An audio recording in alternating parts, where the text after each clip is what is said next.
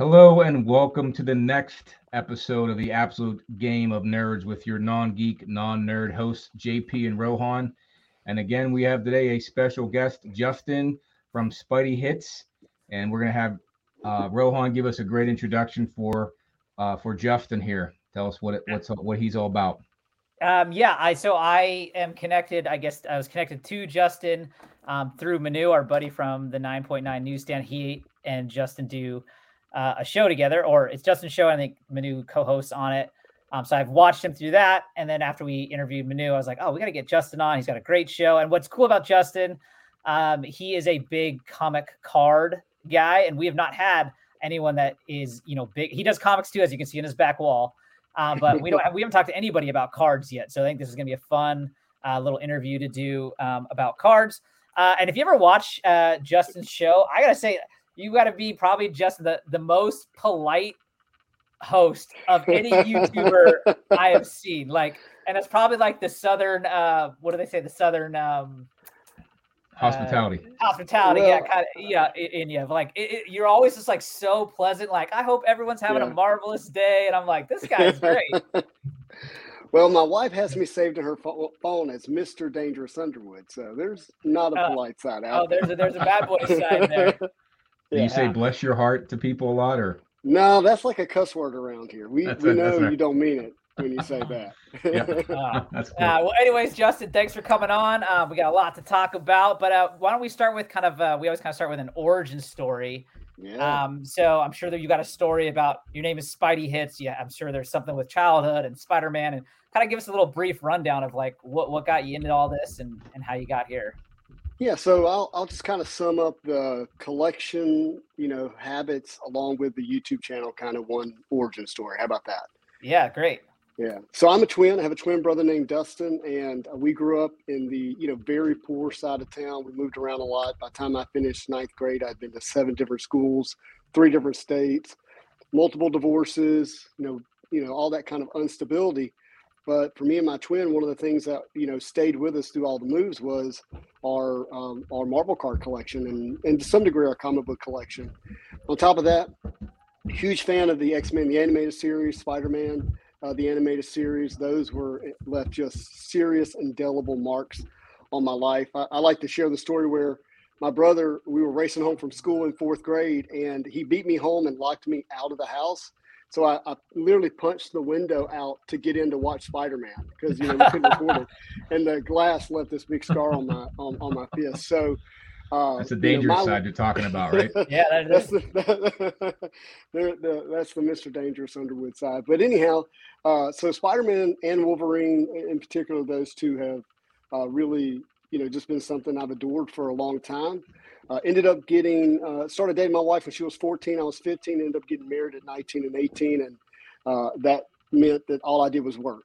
Took care of my wife, took care of what ended up being our 2 young girls.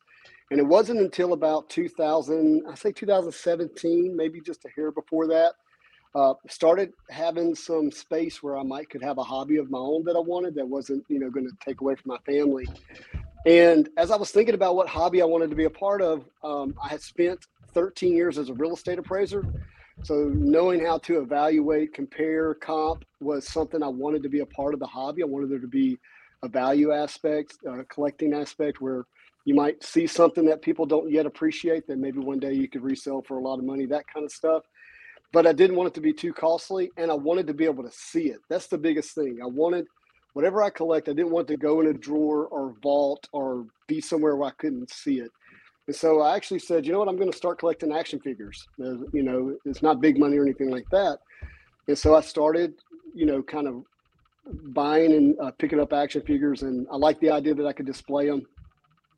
At that point in time, my Marvel, collecting was really, really private. It was not very public. Not a lot of people knew about it outside of close friends. And so I created this Instagram account called SpideyJew09.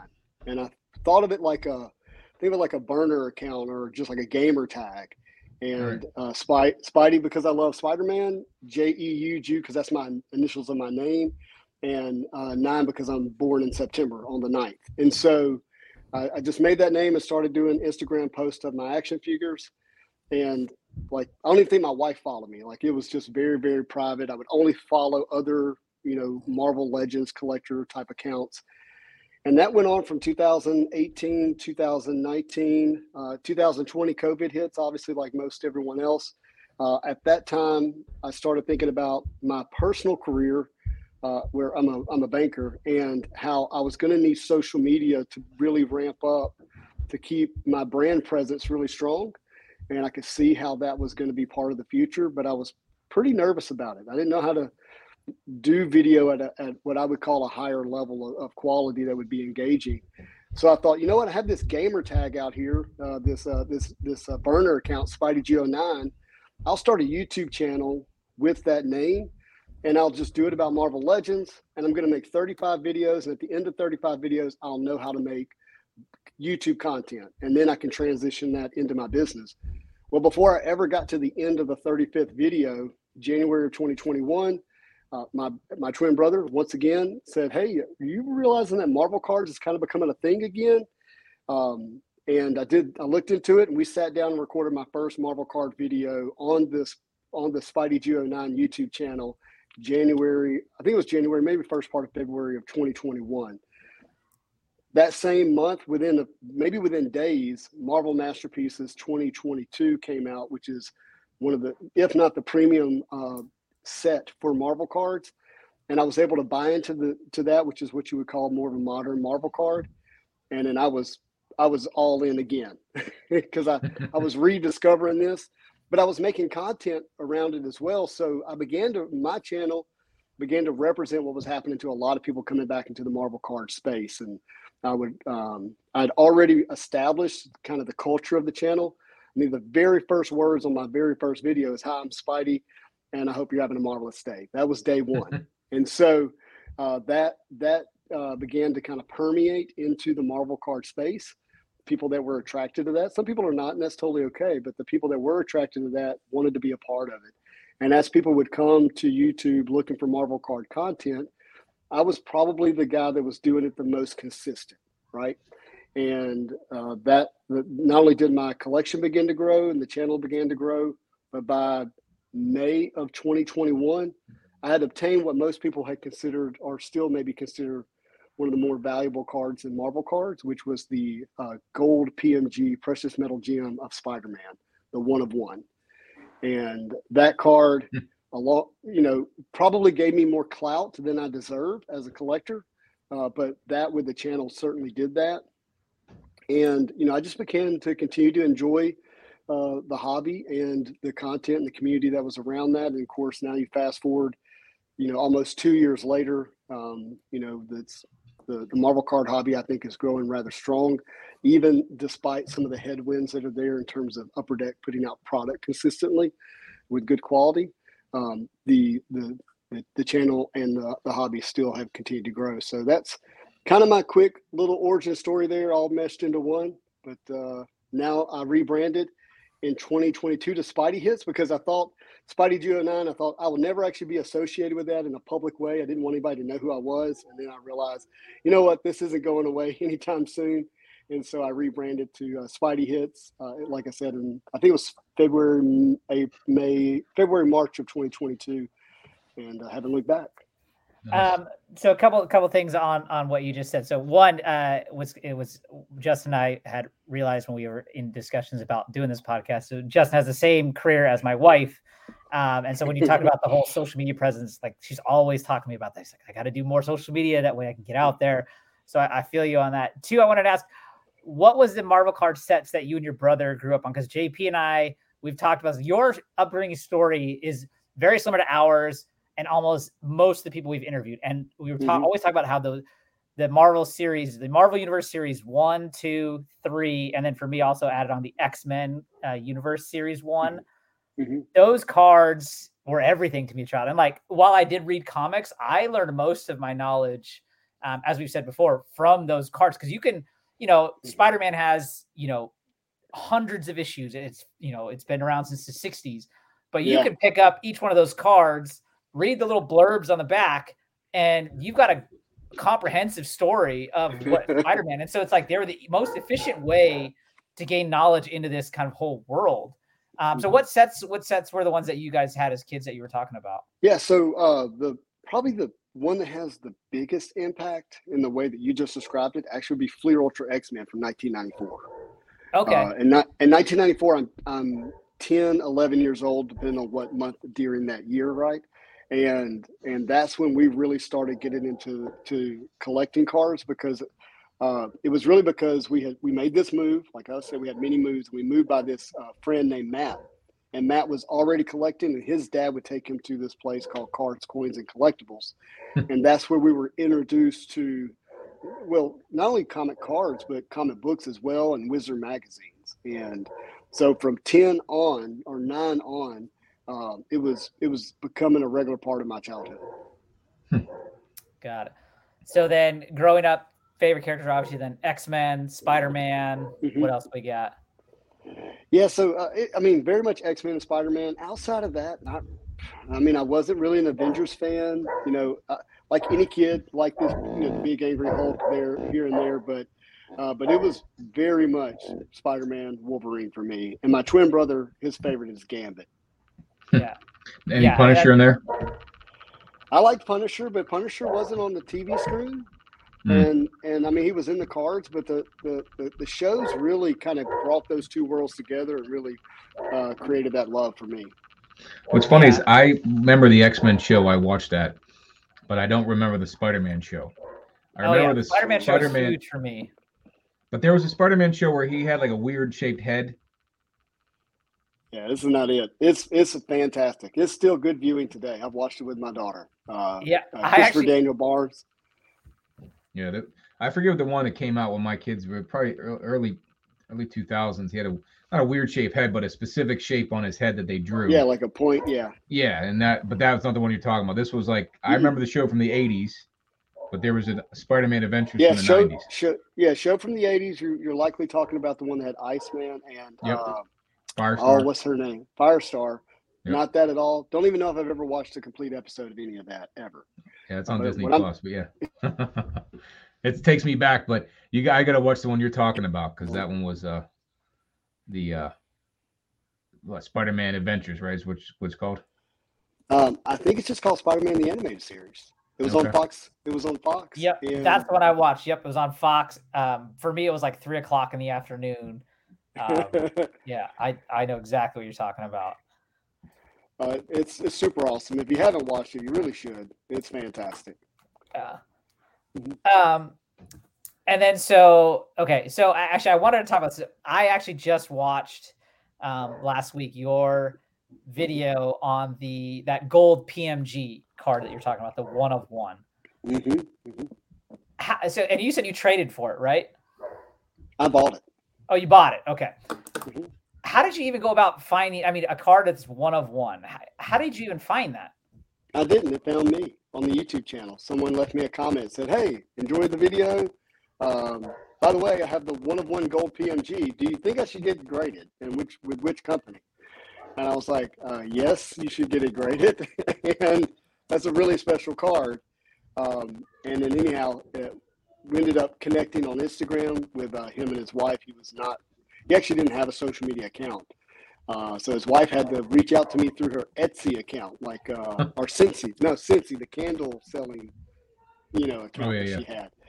And so I was very kind of suspicious. Is this real? Because I was at that time, the green PMG Spider-Man had just sold for $36,000. The gold 2015 gold PMG Spider-Man had just sold for $28,000. And that's the reason the person found my video. Like, they were doing Google searches about the card, or YouTube searches about the card, and they found my video where I was talking about these sales, this auction that happened, a golden auction. And, thankfully, the person also was into Marvel Legend action figures, so my channel had that nice mix and connected. Him and his wife really liked the content and liked me. We got to know each other, and he said, "Hey, I want to sell this card to you." And I said, "Hey, I can't afford it. Like, this card belongs in an auction for some rich person to buy." And he was like, "You know what? Tell me what you can offer." And I said, "Well, this is what I can offer, and my wife not divorce me." And he slept on it, and him and his wife called me the next day and said, "Yeah, we want you to have it." That's awesome. Is that card accessible at all right now that you could show? No, it's not accessible. So actually, later that year, so at that time, I'm not going to get into the numbers with. Yeah, that's totally fine. Totally fine. Yeah, totally fine. But at that time, the card was obviously worth something. Obviously, had some value in the $20,000-$30,000 range. If it was graded, it was not graded. It was raw. So cut that down. However you might think you would cut it down. And we were both had the same knowledge. What happened for the rest of the year is the market went absolutely nuts. And by December, a red out of 100 PMG sold for $72,000. So this was the gold 1 of 1. And long story short, somebody showed up, offered an insane amount of money for it. And I talked to the previous owner. We both came to an agreement, and the majority of the ownership of the gold 1 of 1 was sold. So I still retain a small bit of ownership, but it's actually inside of what you might call a master PMG collection that's like totally complete, including the 1 of 1. And if I want access to it, I can just call and say, hey, I want to take it to a show, and I'll take it to a show or whatever. And if they were to ever sell it, I would still have some benefit of that sale.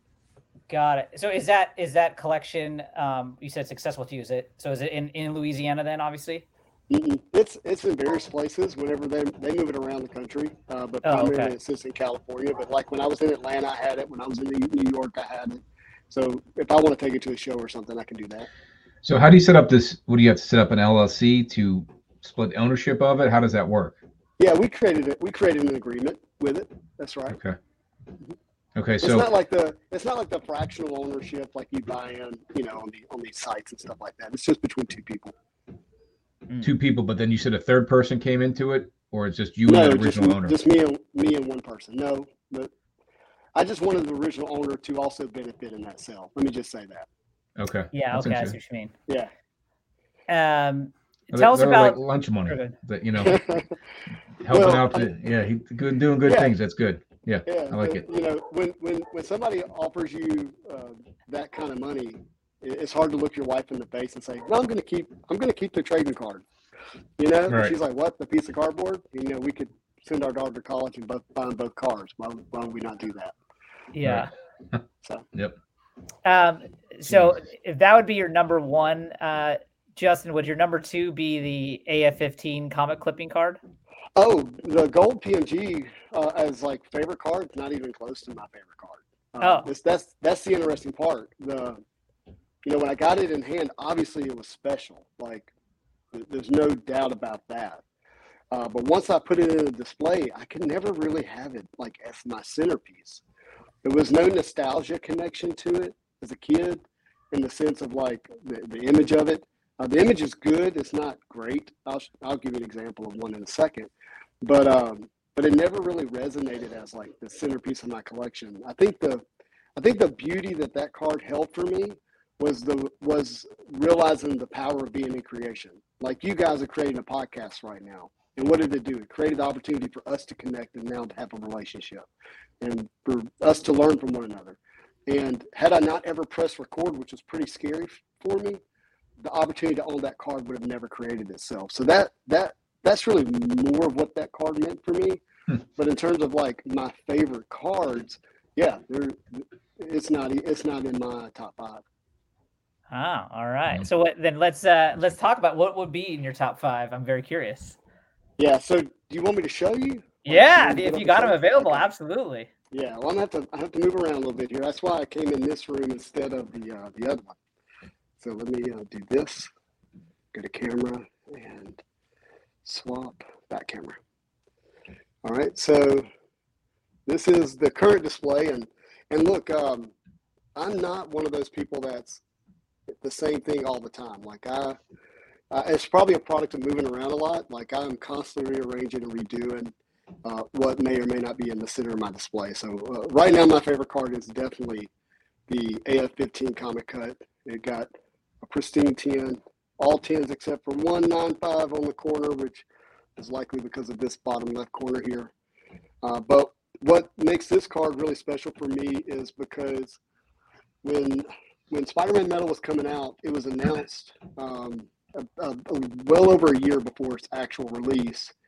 And it was something I was very excited, had a lot of anticipation for. And I wanted to get one of these cuts, and I'll show you one other thing that I really wanted to receive as well. But when Upper Deck did their e-pack announcement, and that may confuse your viewers, it's not digital. No, there's physical cards. They doubled the price that I was anticipated. And when they doubled the price, I actually decided to not buy into that product on Upper Deck's e-pack. And what I was telling you is that I honored myself and created alignment. And in long story short, what I wanted still came to me. I still was able to accomplish and get what I wanted here, which was this comic cut. And so I'm really, really proud of how that all came together. So this is number one. Number two would be this John Romita Sr. So you guys know who John Romita is? Of course. Famous for drawing Spider-Man for many years, creator of Punisher. He was mentioned earlier. So this card is from 2001 when no one cared about Marvel cards.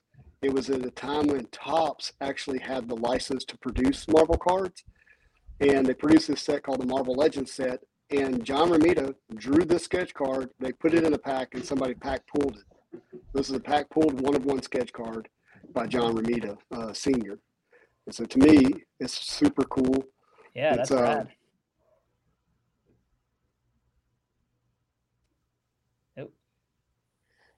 I had alarms set to remind me to be on the show, and they were going off. Sorry, for 8 o'clock. So I just got these back from CGC, and it says Spidey His Collection on it, which is really cool. Yeah, and I heard you said last night on your show that you can get that label but just by adding another $5. Yeah, you can create a pedigree. Where's the label at? It's on the back of the card. Okay. So you said the one that you have, the Amazing Fantasy book, there's a 10 on there at CGC. So I don't know much about cards and grading them. Again, I'm new back into collecting, like we talked about earlier. But I knew about CGC when I left the hobby. So I understand more about it now. But the cards look like CGC and PSA. I think they're all comparable. It's not like CBCS versus CGC. Is that correct? I mean, there's a little bit of that. Some of it is who you ask and what cards in the slab. But example, this CGC 10. I mean, this is a comic book panel, an actual panel from an Amazing Fantasy. This is the second time in the book where Spider-Man is in the suit, but it's the best panel of him kind of full profile up close, right? This card should sell and is the same value if it was in the CGC 10 or PSA 10. There's only one with this panel, period. There's only 15 of these cards in existence, period. So you see in the back here, there's only 15. So that was going to be my question. Have all 15 been found? No, we only know about 8 or 9 of them. And those come in a Spider-Man metal box, right? Is that the correct? Yep. So Marvel Metal Universe Spider-Man is the technical name. Is there like a specific year of that box? Only 1 year. 2022 is when it actually released, but it's technically called 2021. Because I've seen on Target.com or something, you can get a box potentially for $30. So that would be the box you would buy, and then you would just obviously hope to get lucky. Well, that box is what you would call the retail box. In the retail boxes, there is rumor that there's one in the retail box. The rest were in the hobby boxes, which are much more expensive. Those are probably $400 to $500 right now for 12 packs. Got it. And then you said how many have been found? 8 or 9 of them that I'm aware of. Okay. This card back here, this is a 1995 Marvel Metal Spider-Man. So this is one that has a lot of nostalgia for me as a kid. But this card actually came out of X-Men Metal. It's called a buyback. So Upper Deck, the company, went and bought boxes of the 1995 Marvel Metal. They stamped them, numbered them to 10, and put this buyback stamp on the back, that gold stamp, and then reinserted it in the packs. So there's only 10 of these in existence. Oh. But this card's actually from 1995, and it's the first year of the metal product, even the first year before sports that I'm aware of anyways. Real quick, JP, just I want to let you know. So going back to that AF-15 card, there's a video from Justin's show where they're opening packs and is it Alonso? Is that his name? Yeah, Justin? Louis Alonso. That's correct. He is opening a pack, and he gets one of the AF-15 cards. And like everyone just like goes crazy. The shame of that video is, Justin, is that your face is not on screen when he pulls it out. I know, man. That night, there was a weird technical thing where the camera that I use for opening cards was the camera that worked my mic. So if I was not the one opening cards, I couldn't show my face.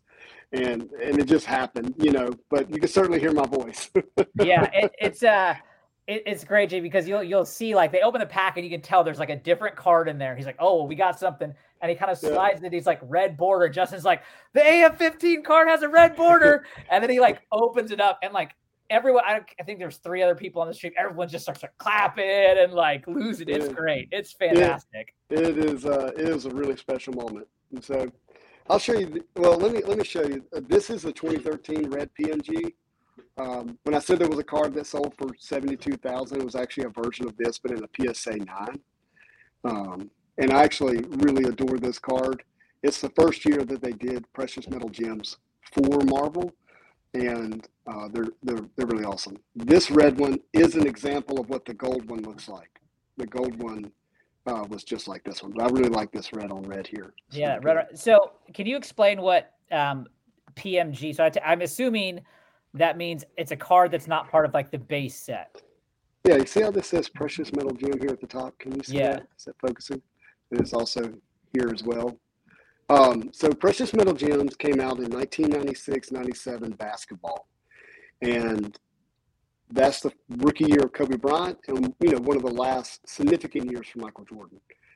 They put they did 100 PMGs per player in that set. It was a parallel to the base set, I believe. And the first 10 cards were green. The last 90 were red. The green PMGs of Michael Jordan and Kobe Bryant from that year sell for over $1 million, or have sold for over $1 million. Who knows what they sell for today?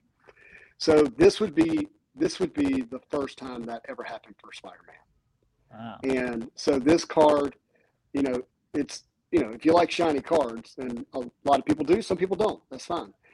But this is as shiny as it gets, and it's the first ever PMG for Spider-Man, who in effect is the Michael Jordan of Marvel cards. Yeah, definitely. Comics.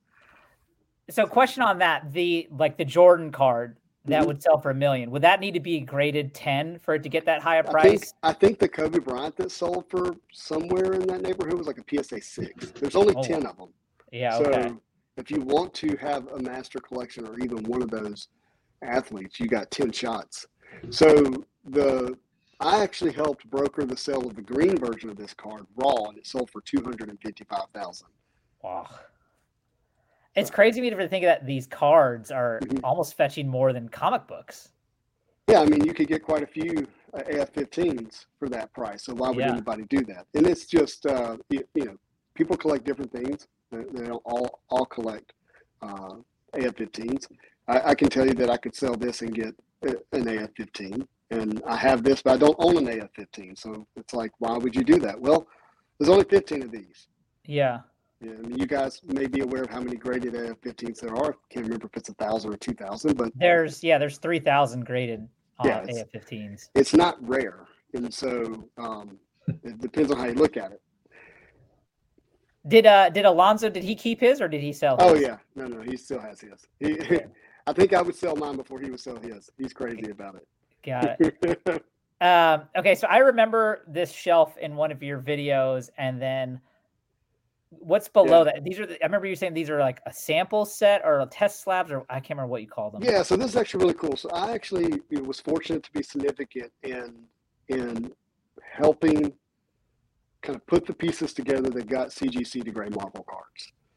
And because of that, I was able to be involved when they were getting started, and they took my cards and they graded them as the first cards that they graded and that they used for the initial advertising that they rolled out. And so these will forever be the first CGC graded Marvel cards. And So, and they were your personal collection cards. correct. And so other than these, there's back here that say samples. Those come from New York Comic Con. So on the back it says New York Comic Con. So those are kind of exclusives. Everything else you see is those test slabs. And if you go back and watch the CGC advertisement or videos, you'll see this Joe Jusko Pristine 10. You'll see this Amazing Spider-Man 300 that's signed here by Jim, how do you say it, Salstrup, who helped with the ASM 300. You have this 1995 Marvel Masterpieces here. You've got the beginnings. This is a comic cut from ASM 3, the first appearance of Doc Ock. It's kind of cool. Spider-Man's going, holy mackerel, what's that? Yeah, that's a cool card. And, so you got Thor from Marvel Masterpieces, and of course you got the 1996 very famous set from 96 here from Julie Bell, Boris Vallejo, Venom there. So some really cool cards and examples of that. And then one of the prized possessions is this. Yeah, I wanted to talk about this. This is the 16-panel Comic Cut Achievement. So on Upper Deck's E-Pack, you had to complete every one of the achievements that were available, and I think there was 8 or 9 of them. And an achievement means, let's say there was 50 cards in an insert or a subset, you had to get all 50 to complete one achievement. We had to complete every example of the achievements, and the first 5 to do so got an exclusive comic cut of the cover of one of the top 5 Spider-Man books, and I was able to acquire the ASM 300, which is one of the top 5. In fact, it was actually the first one that was achieved. So real quick on that, can you explain what an E-Pack is? Yeah, I knew if I keep saying that, I was going to have to do that. So E-Pack is a website. Let me get down here. So E-Pack is a website that Upper Deck owns. When they release product, they release it physical, and then they allow you to buy those packs online on E-Pack. So you're actually opening the packs and you're actually getting the actual cards, and they stay in this vaulted state in your account, and you can trade them and you can use them to complete achievements, and then you can mail them home. Got it.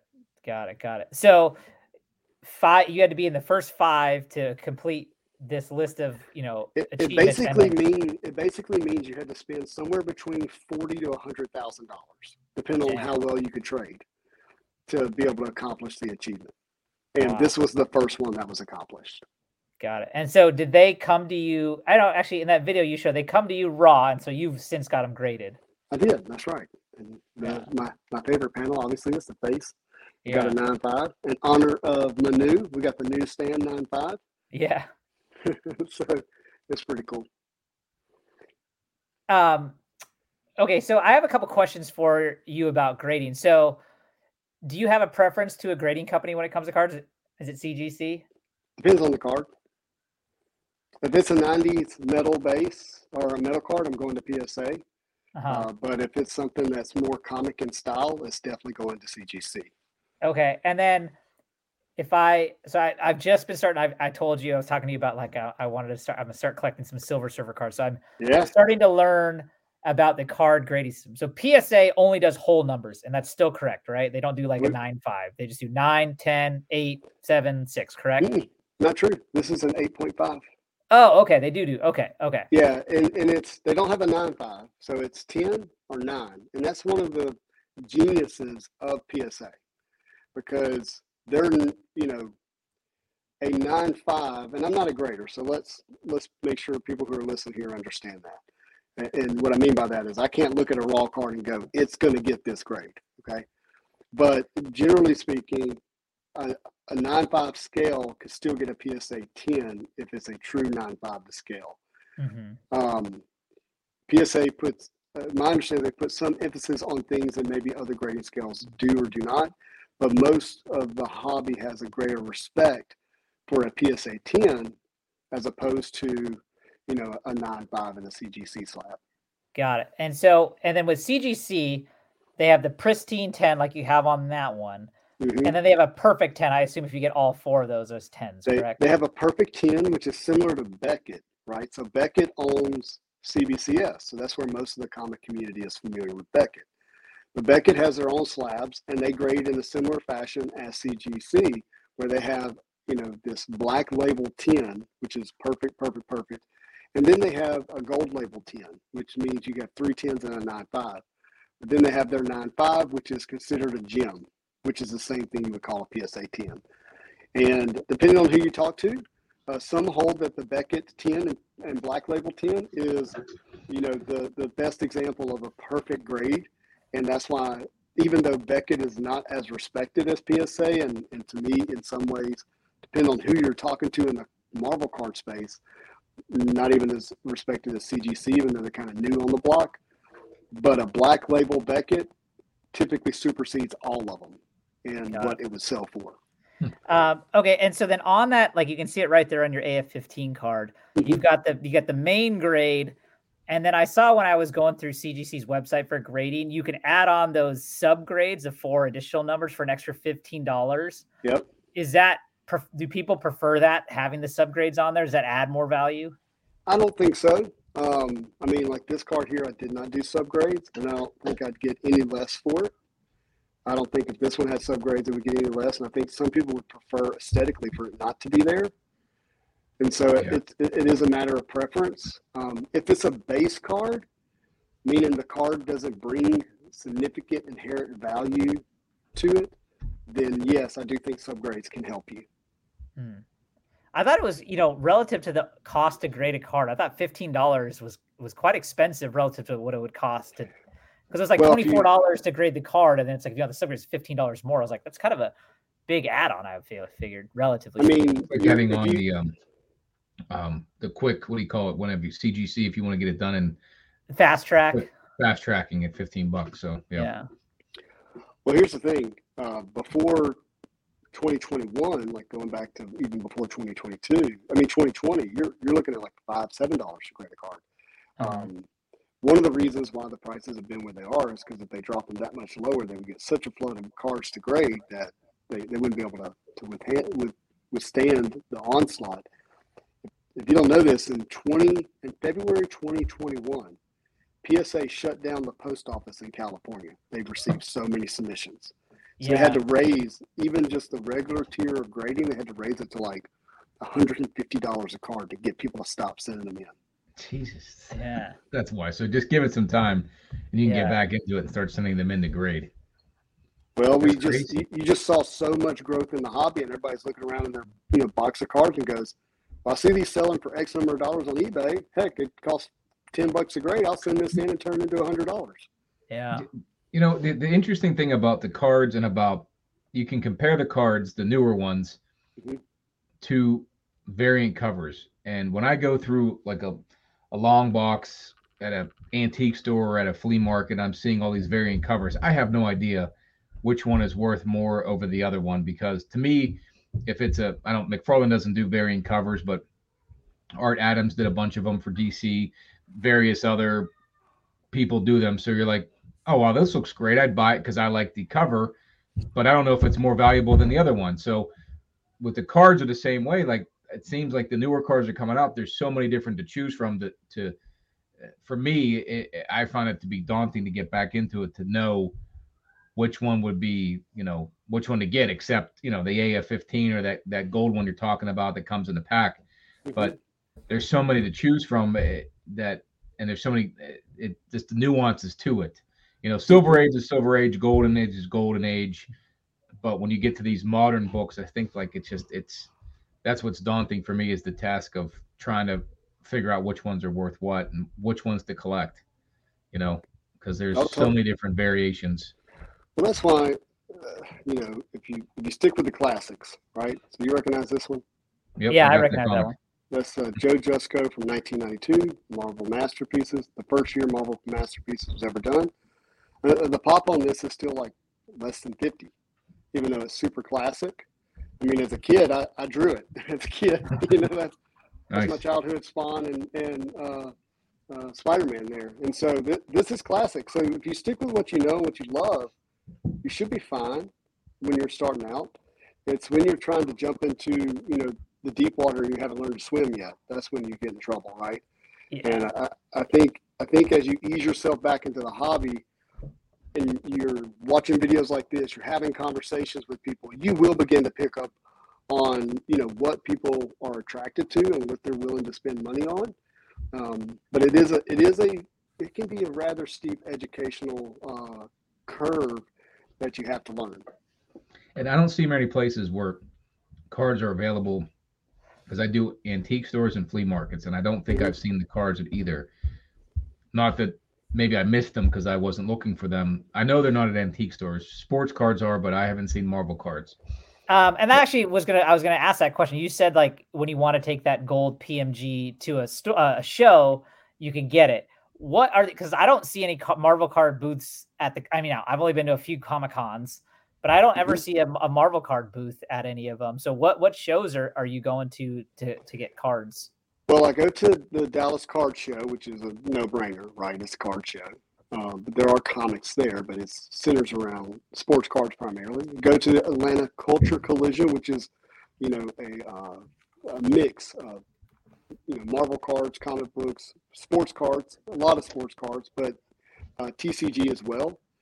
And then I've been to New York Comic Con, was able to work a booth there. At New York Comic Con had a really big presence, had, a lot of very expensive cards on display there. And, it's just, MegaCon will happen soon, and there will be a bunch of Marvel card people there. Whether or not they'll have booths, I don't know. You have Heroes Con, is it Heroes Con? Yeah, Heroes Con in Charlotte. Yep. We had a Marvel card booth there last year, and still talking about having one this year. But the cons have not been something that Marvel card collectors have done a lot of outside of some specifically non-sports events like in Pennsylvania. And I think the reason is if you were to walk into a comic book shop, maybe not now, but even a year ago, if I would walk into a comic book shop and say, "Hey, do you have Marvel cards?" I would get laughed at. There was one time, it's such a funny scenario. I have the gold one-of-one Spider-Man in my backpack, and I go, "Hey, man, do you happen to have any Marvel cards in the back?" Because, they don't have them out front typically. And he goes, "Oh, those things are worthless." And I just giggled because I had this thing in my backpack. And I was like, it's no use even pulling it out. Like, this guy's super convinced. And I just went on my way. But that has been the attitude. And I can't say I blame the comic book store owners, because they spent the 2000s with people coming in with their shoebox full of their 90s cards trying to unload them on them. And they were worthless in a sense. And so I don't begrudge them for having that opinion. It's just a lack of education, because not a lot of people understand the history or the story of Marvel cards after 1996. Yeah, I mean, I would have never guessed. I would have thought Marvel cards weren't even being made after the 90s. So, yeah, but this was. Yeah. This was. Totally, yeah. So then I have a question I was thinking about. So, I'm not a big modern comic collector, but when it comes to modern comics, when you get them graded, it's kind of like you want to get that 9.8 or it's bust, because there's just otherwise too many copies of them. So when it comes to cards, provided it's not one of these cards, it's like 1 of 15 or 1 of 50. Right. Is it kind of like 10 or bust? Yeah, for sure. Absolutely. For the modern cards, not the 90s cards, like the Series 1, Series 2. If it is not a 10 in a Series 1, Series 2, it's almost not worth the grade. You know what it paid to grade it. Yeah, and that's why, like, when I am looking to like buy these Silver Surfer cards, it's like I'm not even really looking at raw cards, because it's like if I don't get a 10, it's like pointless. So it's like it's not that much more expensive to just look for the 10s. Well, let me ask you the question. We talk on here, low grade is better than no grade, right? Or not having it, right? Not having the book. So if you could find, I bought it. You guys remember the Bo Jackson card where he had the bat and okay. So I never got that card growing up. Like, I couldn't get it. I don't know why. I'm sure it was reasonably priced, but for whatever reason I couldn't get it. I'm sure it was $50 or something at the time because it was hot. I bought it on eBay a couple months ago for like $10. It's not graded, but I have it, right? And it's not that valuable. So like, if you like the Silver Surfer, why does it matter to get the graded one over just getting a raw one to put in a plastic? These are cheap to buy, the plastic cases, right? I think the thing is right, like if I go on eBay, let's just say, and I buy a raw card, it'll probably be, we'll say $5 to $10. I mean, again, we're not talking about these rare, super rare. Right. One. It'll be, let's just say $5 to $10, maybe 15, depending on what card it is. But I've already scored 2 PSA. If you're going to get it for $10 more graded, that's a different story. That's my point. It's like, if you're getting it for like $1, then I'm like, well, then what's the difference? Like, I got that one X-Men card for $1 shipped for free. Because it comes in a postage stamp, or like a little. I think from my perspective, it's just like I want a nice small collection of Silver Surfer cards, and a graded 10 card is not nearly as expensive, like as for the ones that I'm looking at, as like a 9.8 ASM 300, right? And so it's like, I could pay a little bit more, and now I have like the 10, so it's like it has a little bit of value to it. Whereas like I can get any card, and it doesn't really have much value. So, even though I do agree, like I do want to own a piece of history when it comes to like major first appearances and things like that. With the cards, it's kind of like, it's nice. I think, I kind of want to have a little value behind it as well still. I mean, again, the cards were from the 90s, so there isn't like it's that long ago that it couldn't be preserved, like a 1939, whatever, 1990 Honus Wagner card, right? Yeah. Like raw there. And these books you're talking about, or these cards you're talking about here, cost as much as that. Yeah. Or close to a Honus Wagner. That's crazy. So if you're just wanting to complete a set and have it in your binder, then yeah, like, the grade, who cares, as long as it's, condition that when you look at it, you still enjoy it. But I think that if you're doing it because there is an aspect of you would like to resell it one day, the grade absolutely matters. Yeah. And if it's in the era of the 90s when things were overprinted, then it better be a gem mint or bust, because there's plenty of 9s, 8s, and 7s out there, right? It's the 10s that matter. So what about, I see I go to an auction weekly, and I've seen some Superman cards from the 70s and Star Wars cards. Mm-hmm. Now, the printing run, like you said, the 90s were overprinted, but so finding a gem mint is the way to go. Now, is there certain cards from that other era? I was just going to ask you about these cards, Justin. Does it go ahead? You just pulled it out.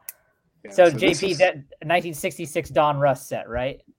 Mm-hmm. That's it. So this is the first time that a Spider-Man ended up on a trading card. So this would be like his first appearance on a trading card. This is a PSA 8. There's been 5,000 plus of these cards graded from this set, and there's still only like 33 8s of this card. Yeah. And I mean, this is you don't have to hype this up. I mean, this is it. This is vintage, quintessential Spider-Man here. I mean, it was 4 years after this panel was created, which I think is really cool. Where these cards are much newer. So the grade, again, the higher the grade, the better, obviously. But finding a 10 in that Donruss set is harder to do because of the era. So not necessarily. It depends on the quality of the condition of the card when it was coming out. Getting a 10 in this is actually harder. This has like a 2% gem rate. Yeah. JP, real quick, just so you have a little info on that set, because I've been talking to Manu about it a lot. So the card set is 66 cards. It's 6 characters. They each have 11 cards. It's Spider-Man, Hulk, Iron Man, Captain America, Thor, and who's the 6th one? Daredevil. It's a really cool set. Like if you want to ever like look it up, this is like something that I know I've talked to Manu a lot about. He's collecting these, anything PSA 8 and above. And he was telling me that there are unopened boxes of these cards out there. So potential untouched cards. From 1966. From 1966. He's looking for them. He hasn't found any, but he says there definitely are some out there. Right, Justin? Mm-hmm. Oh, yeah. There's no doubt. There's absolutely no doubt. I never knew there was any Spider-Man cards prior to the 90s. And as I go to this auction, I've seen, like Superman and Star Wars, but I'm sure there would have been cards for anything, but that 66 Donruss, I never even heard of it. Like that's crazy. Yeah, I never heard about it until I started following Manu, and then we started talking about it. Because cards were my first. Is that another one of your drawings right there? No, that's Simone Bianchi. He's one of the world's most popular Marvel artists. This is a commission he did for me at New York Comic Con in the Secret Wars pose, the first appearance of the symbiote suit. And in fact, he's the one who just did the variants for Tide on the Spawn cover. But yeah, he's a great artist. But I was going to show y'all some different stuff. I don't mean to change the subject. I was just going to show. No, that's all right. I thought you drew that. I was going to say, heck of a drawing you got there, Justin. Hey, real quick, Justin, can I ask you one more thing about some cards you had? Yeah. In that sample set you have of CGC. Mm-hmm. Okay, so you've got, are those like the Jim 83, the Ghost Rider, the GSX, the Silver Surfer one? Or is that 1984 first comic? No, these are 2012, 2011 Marvel Beginnings. Okay. And it's very similar. Marvel Beginnings is a trading card set that focuses on the history of the characters. And so there's a subset in there where they do their first appearance covers. And whenever I was sending cards in that I thought CGC would want to showcase as, just the first appearance of Thor, right? Journey into Mystery. I thought it would cross over well in terms of people understanding it for comic book collectors. So I chose 4 of those cards to go in that. No, 5 actually, because I got the Amazing Fantasy back there too. Okay, yeah. To go with those samples. Now these ones that were the first graded cards by CGC. Mm-hmm. Are they pedigree labeled and all? Or no, they're not. But I do have not only the packing slip that came with it that's dated, that predates their announcement. It's also in the advertisement. Okay. You can see the grades and the numbers. Would you have to sell the entire collection if somebody wanted to get the first ever graded? If that was something that they wanted, would you have to sell them all with that packaging and all that stuff? I don't think you would have to. I think you could say like the character collector who collects Venom would want a Venom one, who wants the Wolverine might want the Wolverine, and the Thor might want the Thors. And they'll just know that from the advertisement or from the package. I mean, I would probably make copies of the packing slip and send it to them. Mm-hmm. Yeah. But nice. Yeah, you could also do it as a collection too. But yeah. I mean, this Marvel Beginnings, this is a pack pulled auto that also got a 10. This card is actually very, very difficult to get in a 10. I'm very fortunate to have it. That's like the cards. It's so hard to. I mean, I know it. I never think any comic I have is a 9.8, let alone a card to be a 10. Just a straight 10. It's not straight paper either. There is a cardboard aspect of it. So you can think about it as those covers that are much more durable. I can't think of the name of them. That the Batman covers that always get a 10. You know what I'm talking about? Oh yeah. Yep. So this is made of similar stock, and that's why those 10, and why these have the ability to 10 as well. And that type of stock, it's either a 10 or not, right? If something's messed up, you can't press it out or something, right? There's pressing is very much frowned upon. That's considered altering. Okay, that was maybe a question I had. So you can do that with comics, but not with the cards. Yeah. Well, it's a different nature because comics are meant to be read. And there are defects that actually don't damage the book that you can press out. And look, I think there's probably a little bit of gray area for comics. I don't press comics, so let me not talk about something I don't understand. But it's not the same. You can't think of it. Well, right, but a card can come off center from the factory. Yeah. That's what I was getting at. So Justin, can you talk about that a little bit? So with a comic, if it's like miscut, CGC won't ding you for that. But on a card, they will. Absolutely. And they should, because these cards they're printed in sheets, and then they cut these sheets to create the card, right? And so if these sheets are not going into the cutter correctly at the right angle or whatever, they're gonna miscut the cards. And that's just part of what makes getting a PSA 10 or a CGC 10 or 9.5 so special, because they often don't get cut correctly. So yeah, it just adds to the rarity, I guess, then. Mm-hmm. Yeah, these cards are notorious for not being centered. Yeah. And so that's why there's not as many 10s. So on the 1991 Impel Marvel Universe set, so on all those cards they have 5 holograms that come with it.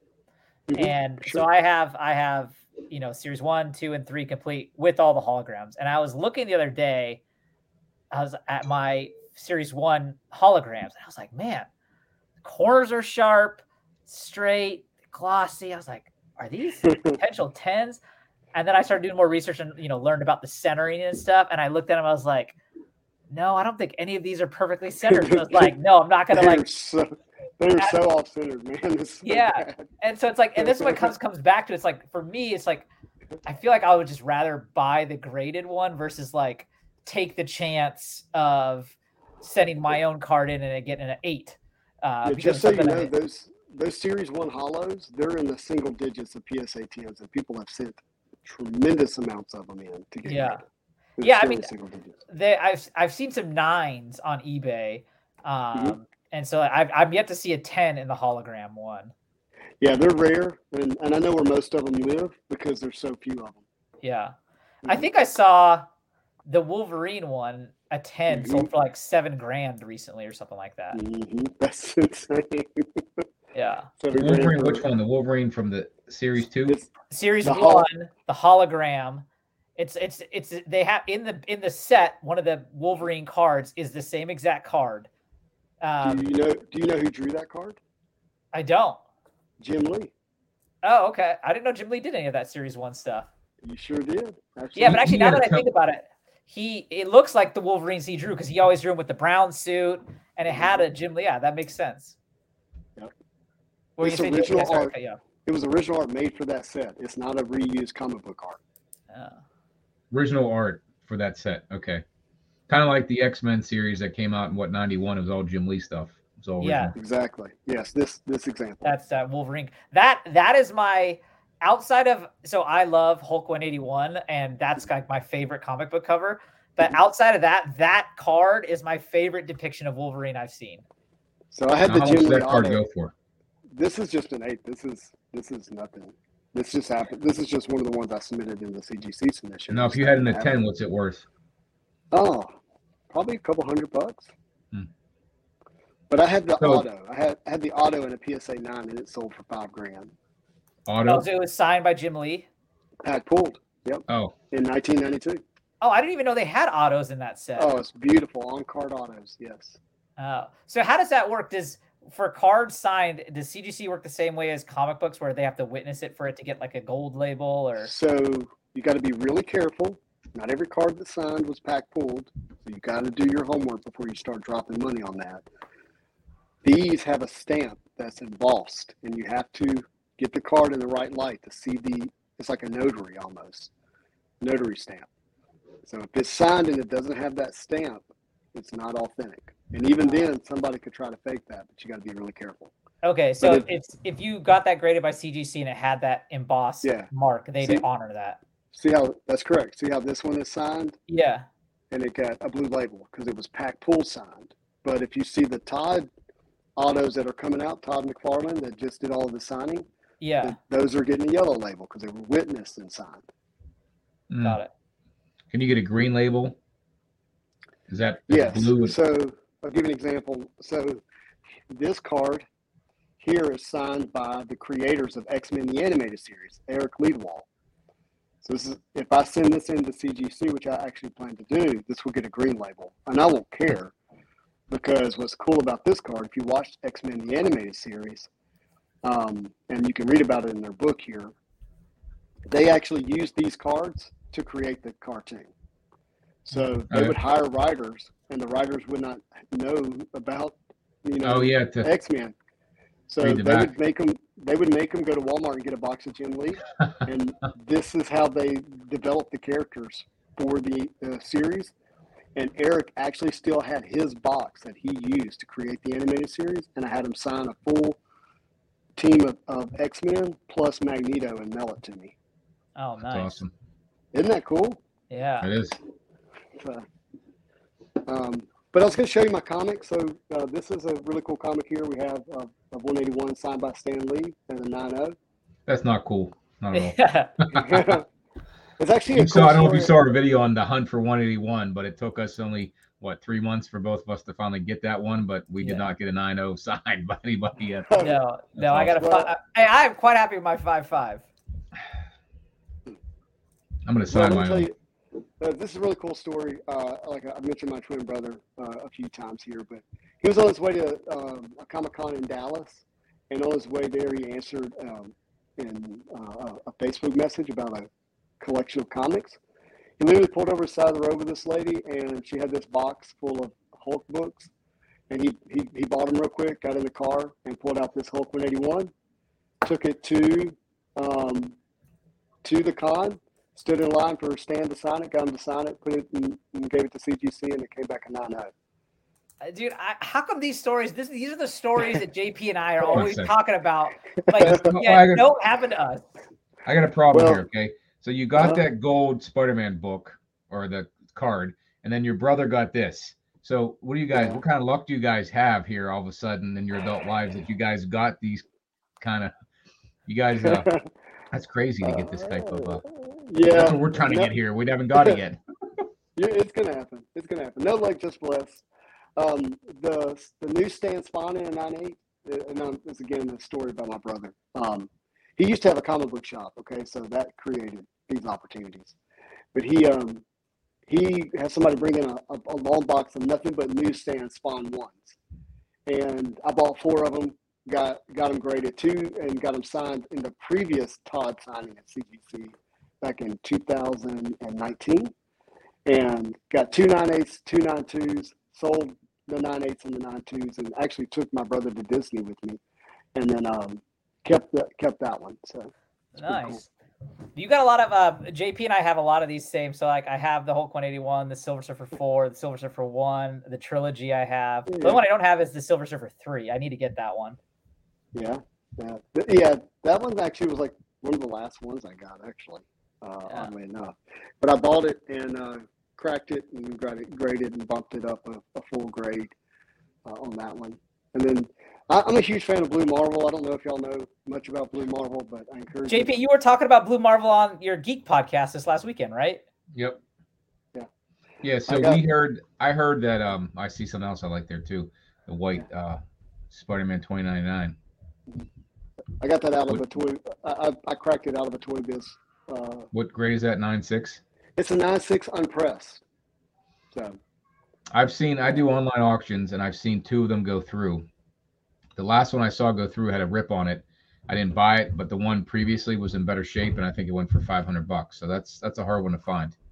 It is. I mean, if you've ever held that action figure case in hand, the plastic it's just natural for it to bend over, and it cracks that black spine every single time. But it is a gorgeous wood graded.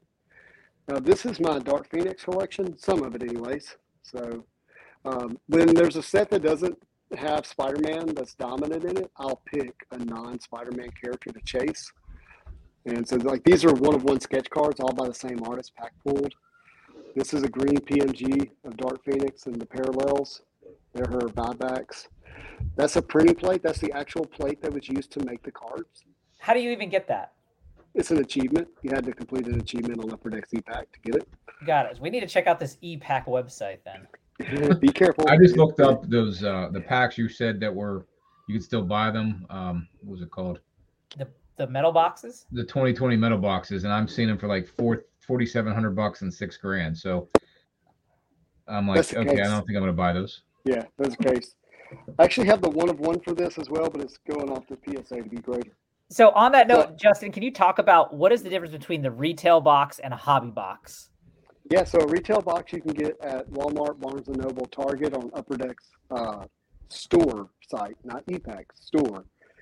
Hobby box you can only get through distributors like Dave and Adams, Steel City, and places like that. And that you can get them at your comic book shops, but the problem is to be able to get access to the premium product, you have to commit to buying the product no one wants. So you have to buy everything from Upper Deck to get access to everything from Upper Deck.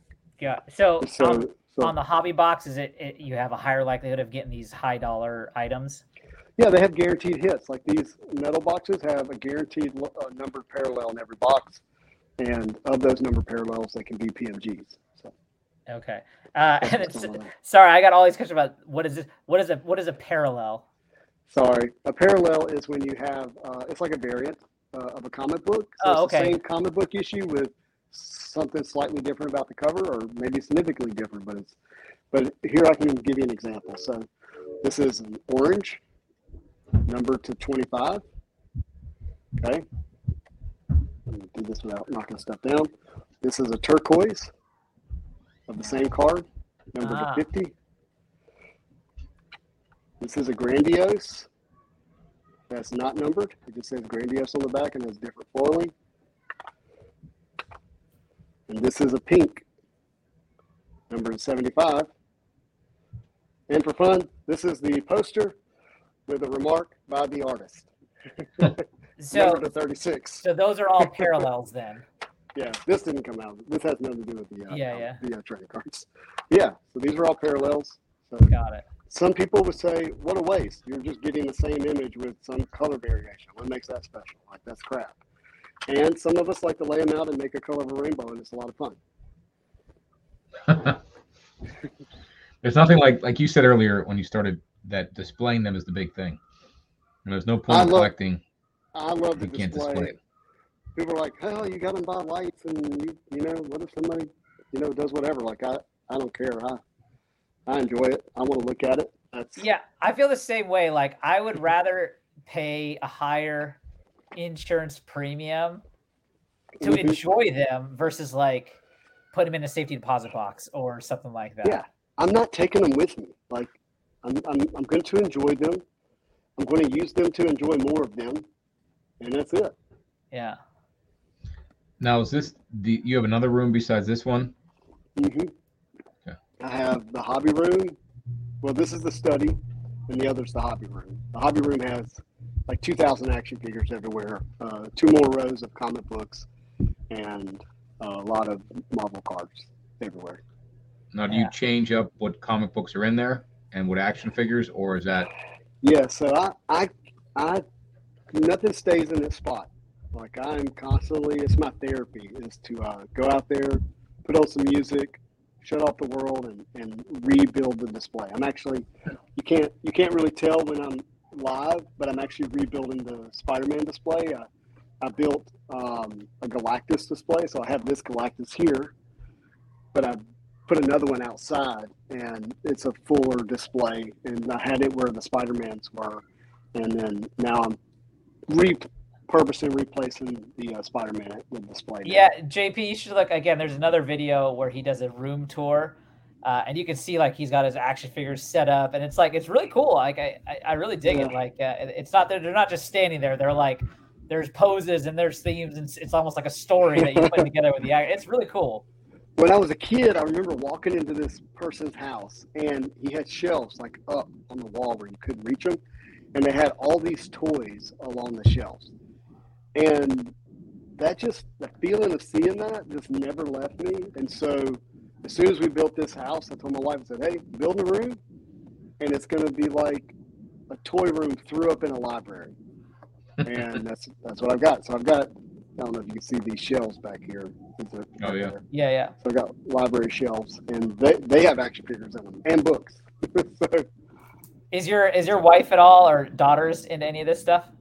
Wife could care less, although, for God's grace, like the content has created some opportunities that I, never saw coming, and she's learned to have like a lot of respect for that, and applauds it and pushes it, and she's now the pendulum swung. She's like, you need to do more. You need to be doing this. You need to be doing that. And I'm like, I'm just gonna have a good time.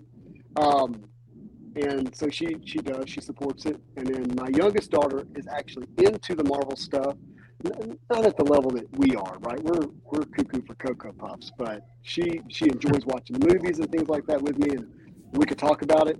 She's talking to a boy. She's like, DC or Marvel? Which one is it? If they say DC, she's like, no, not interested. I will say, so there's the two videos that I've referenced a few times. I kind of find it funny. There's the gold PMG unboxing that you do. And in that one, like Justin's kind of like teasing it the whole time. And I don't know which of your daughters are, but like the one daughter's in it, she's just like, "Come on, Dad, just show us what you got." And then the other one that makes me laugh is on the AF-15 unbox, the comic clipping card, and the ASM 300 unboxing video. It starts out with like Justin in the car, and he's like, "I got something at the house I've been waiting for." He gets to the house, he's like, one of his daughters like walks by, and he's like, "Did you see the box?" or something like that. He's all excited, and you could tell she's like on the phone, and she's like, "Get out of here with this." It must be teenagers. Yeah. I actually think that was my wife. Oh, was that? Okay. I didn't know who it was. It was definitely someone that was just like, "I don't care about your box." She does. Yeah. What are you talking about? Yeah. How old are your kids? Are they teenagers then? I have a 20-year-old and a 16-year-old. Yeah.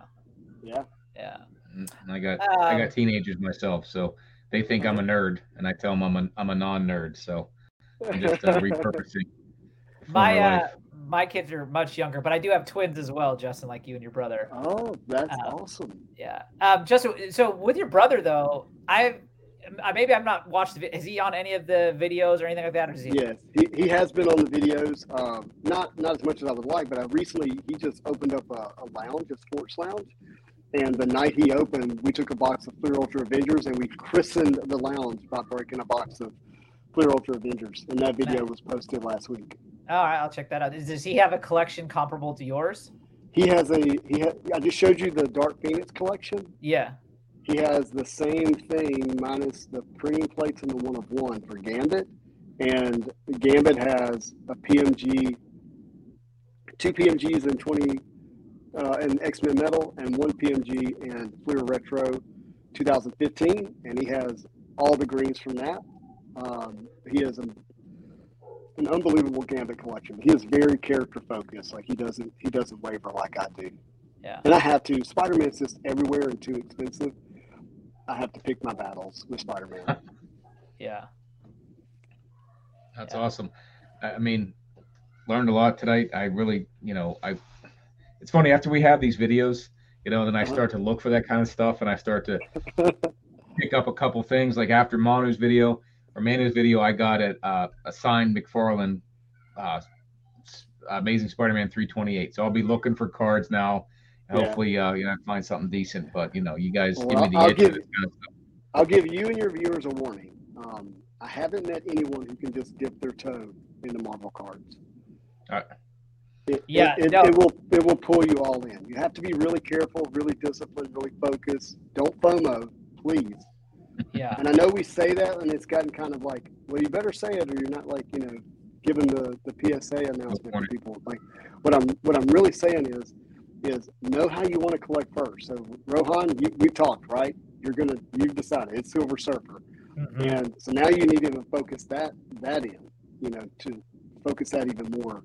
Because my first year, I was very much like, hey, I was collecting Marvel cards in the 90s up to 96. Marvel went bankrupt. Pokemon became big. Marvel went away, at least in my mind. It really didn't, but it did go away. Like you couldn't get it on the shelf, right? And it just lay dormant until 2020, 2021. And I felt like I missed all those years and I had to catch up real quick. And I did. I started buying a lot and I got access to a lot. And once I got it all, I went, crud. I really wished I would have taken all this energy and brought it to a point, right? It's force multiplied, if you haven't heard the term. If you have a drill bit that's got a flat head, with enough force you can drill down, but if it's got a head to a point, you can go just as deep with less force, or you can go a lot deeper with the same force.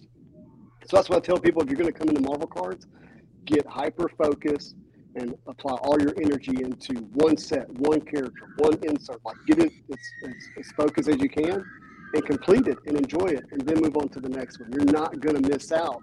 In fact, if you apply force multiplied and hyper focus, you're going to actually end up with something much more special than anybody else if you do that. Yeah. I think kind of what I've been targeting with my Silver Surfer pieces are, I really want to get all of the cards that are involved in the series 1, 2, and 3 Marvel Universe. That's the set I grew up on, and so to get all of it in PSA 10, I think would be really fun. Or I love that. PSA 10, CGC 10, and that either is fine. Man. dude, focus it. PSA 10, Yeah. that's fine. Like, focus it. Yeah. And I think that's the problem when I got back into this last year. There was really the only focus I had was to get an ASM 300, get it back, because I had sold it to somebody and I was like, why'd I do that? So I got that back first, and I was like, oh, I'm good. Well, no, I wasn't. I just kept going out to the antique Right. stores and flea markets, find something big or something big to me, and I was like, oh, you got addicted to it and kept doing it. So I got a bunch of stuff, some of it crap, some of it good. So the cards, like you're saying, focus, because I could just, I'll buy this one, I'll buy that one, I'll buy this one, but I got a PSA 7, PSA 8, a 10, and then you just wasted a bunch of money and you had no focus because you just like, oh my gosh, like what am I into now? So You'll end up like Bilbo Baggins. Yeah. Too little butter over too much bread. Yeah. exactly. Justin, with the show, the Spidey Hits show, do you have any like future plans of where you want that to go, or is kind of like happy where it's at and keep going, or what's your plan there? Look, I don't plateau in life well. That's just a fact. I'm a natural builder, and it happens. It just happens. And if I'm not building, I'm on to something else. So the channel has been growing. The community around it's been growing. As far as I can tell, in terms of how it's touched me, it seems healthy, and it's like I really want it to be a blessing for people. So when I say, hey everybody, this is Spidey, and as always, I hope you're having a marvelous day. Like I know that there was a season and time in my life, even in my childhood, where I couldn't get access to this stuff, and I want the show or the channel to be a place where people can enjoy it, even though they may not have the means and ability. And when they leave, they actually leave filled, not empty. It intake, it gives in some meaningful way. And maybe it's just a smile, maybe it's just an enjoyment of the card, but whatever it is, I want it to be that. And on top of that, I want to be a bit of a force of change for the hobby, especially as it relates to, say, Upper Deck, because I do think they could do a better job. And I want to continue to kind of push that in a loving but powerful way, where they treat artists better, we get better quality cards, we get a more consistent release, and if it's necessary, that the license goes somewhere else. Like that's not a thing for me. That has to be at one place, and I want to be leading in that way, in a way that like has the hobby be healthy. Because if Marvel cards are not overprinted in the 90s, I'm not a collector today. And the fact that it's so limited and so exclusive, and that grown men like yourself who are nerds who collect can't find it, is a problem. and I want to be able to say, my nephew's birthday, I'm not making this up, it's next Saturday. And if I want to get him a Marvel card, I either have to overpay or like know the right place to go online because I know the secret path, right? But I can't go to Walmart and go pick one up like I could a Pokemon pack. And that's an issue for me. And so I want to be a part of being a powerful force that leads in the change in that way. So, that's what I want for the hobby, to continue to be a blessing to people and continue to be a powerful force to grow the hobby in a positive way. Awesome. That's awesome. I mean, that's what it's about. So you said earlier, it's an escape your room when you're making changes to it, whenever you're collecting, when you're looking through long boxes, when you're on eBay looking for that item that you had as a kid. It's the nostalgia, it's the enjoyment, it's the calmness that you get from it. It's not a job. For some, it's a job, but it should be a passion first. And it sounds like that's what it is for you. So it is, but I'm totally awake to the fact that it can become unhealthy. Yeah. Oh, yeah. So it can be like gambling. I want to be a place on the channel where, the excitement can lead to like you're talking about gambling. So we got to have a space where we can have conversations about it. So the Saturday Morning Marvel Cards episode is about waking up and enjoying these cards like it was Saturday morning. We're opening boxes and packs, having a good time. The Marvel show is a place where we have these really, it's a space and a place where we can have these conversations about what's healthy about it and unhealthy about it, and make sure we're, as much as we can, be accountable to be on the right track with it. And then, of course, I do the Marvel card news, and then I record my own personal box breaks, which are a lot of fun for me, because number one, I like to open the product, I like to share it, and I actually really like editing the videos. That's another form of kind of relaxation for me, is to sit down and create the video and put it all together and put it up and let people enjoy it. You know what's kind of funny is, so before I got back into the hobby, my brother he's a big collectible guys in general. Whereas like now that I'm back in, I'm focusing on comics and now some Silver Surfer cards. My brother, he has some comics, he's got some cards, and he's got lots of sports memorabilia. I mean, he's all collectibles. He's very into collectibles. Anyway, so one of the big things is sports cards. And I remember like kind of me and his wife, we would laugh at him watching these videos of guys doing box breaks of sports cards. And now here I am. I watch your show, and I'm watching guys do Marvel card breaks. And it's just like, oh, it goes back around. It does. I would much rather. Oh, go ahead. Sorry, bud. No, go ahead. I was gonna say, just from an entertainment value, I'd much rather watch my friends have fun opening this stuff than just about anything that's on TV. Yeah. JP, I'm gonna send you that video of Alonzo pulling that AF-15. I'm gonna look it up. If it's on YouTube, I'll find it. It is just so, because it's literally there's Justin, there's Manu, there's the guy Alonzo, and I don't know who the fourth person was. Yeah, Neo. Neo, nice, good name. And it's literally like as he pulls it out, everyone's reaction is just like pure joy. There's no like jealousy of him. It's just pure joy for the hobby and like seeing these guys. It's very. I've watched it a couple times just because it like makes me smile. It's a great video. Yay, that makes me happy. That's what it's about. I mean, my kids used to watch YouTube, and I was like, "What are you watching?" Now I watch YouTube all the time, and I enjoy like stuff like that. The good part of the hobby, right? Because there are many aspects we've heard of last year and whatnot that can, take it negatively, but it's all about the positive nature of growing your channel, growing ours, growing your collection, growing the education. All that stuff's important, and having fun, right? Collect what you like, educate your friends, educate people you just met, and make new friends. And that's the cool part about the hobby. I have 3 rules that I operate by in this space. They're the guardrails, or like if you bowl, like they're my bumpers. They keep me out of the gutter, right? Love people. Number 1, people are greater than cards, or collectibles, however you want to say it. So at no point am I going to like use these cards as a justification to mistreat somebody or look down on them or talk negatively to them. So love people. People are greater than cards. And keep it marvelous. And that means something to me. It may sound silly. It may be like, oh, well, you're a Marvel guy, so keep it marvelous. There are ways in which if you're not careful, you'll find yourself talking bad about people, looking down on people, maybe saying some things you shouldn't say or being involved in some things you shouldn't be involved in. So those are things that, really simple, that it's the line in the sand for me not to cross over. Nice. Yeah, that's great.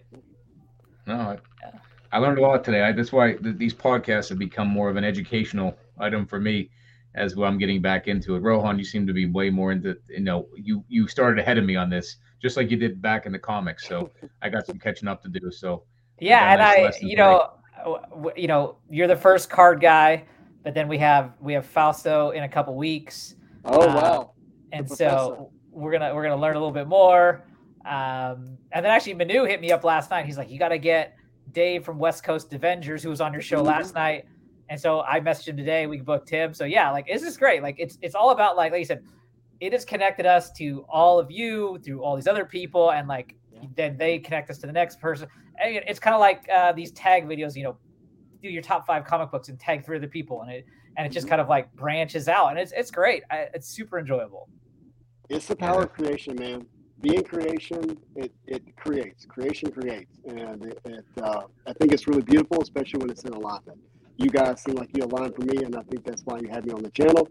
I can't wait to get to know JP more, Rohan more.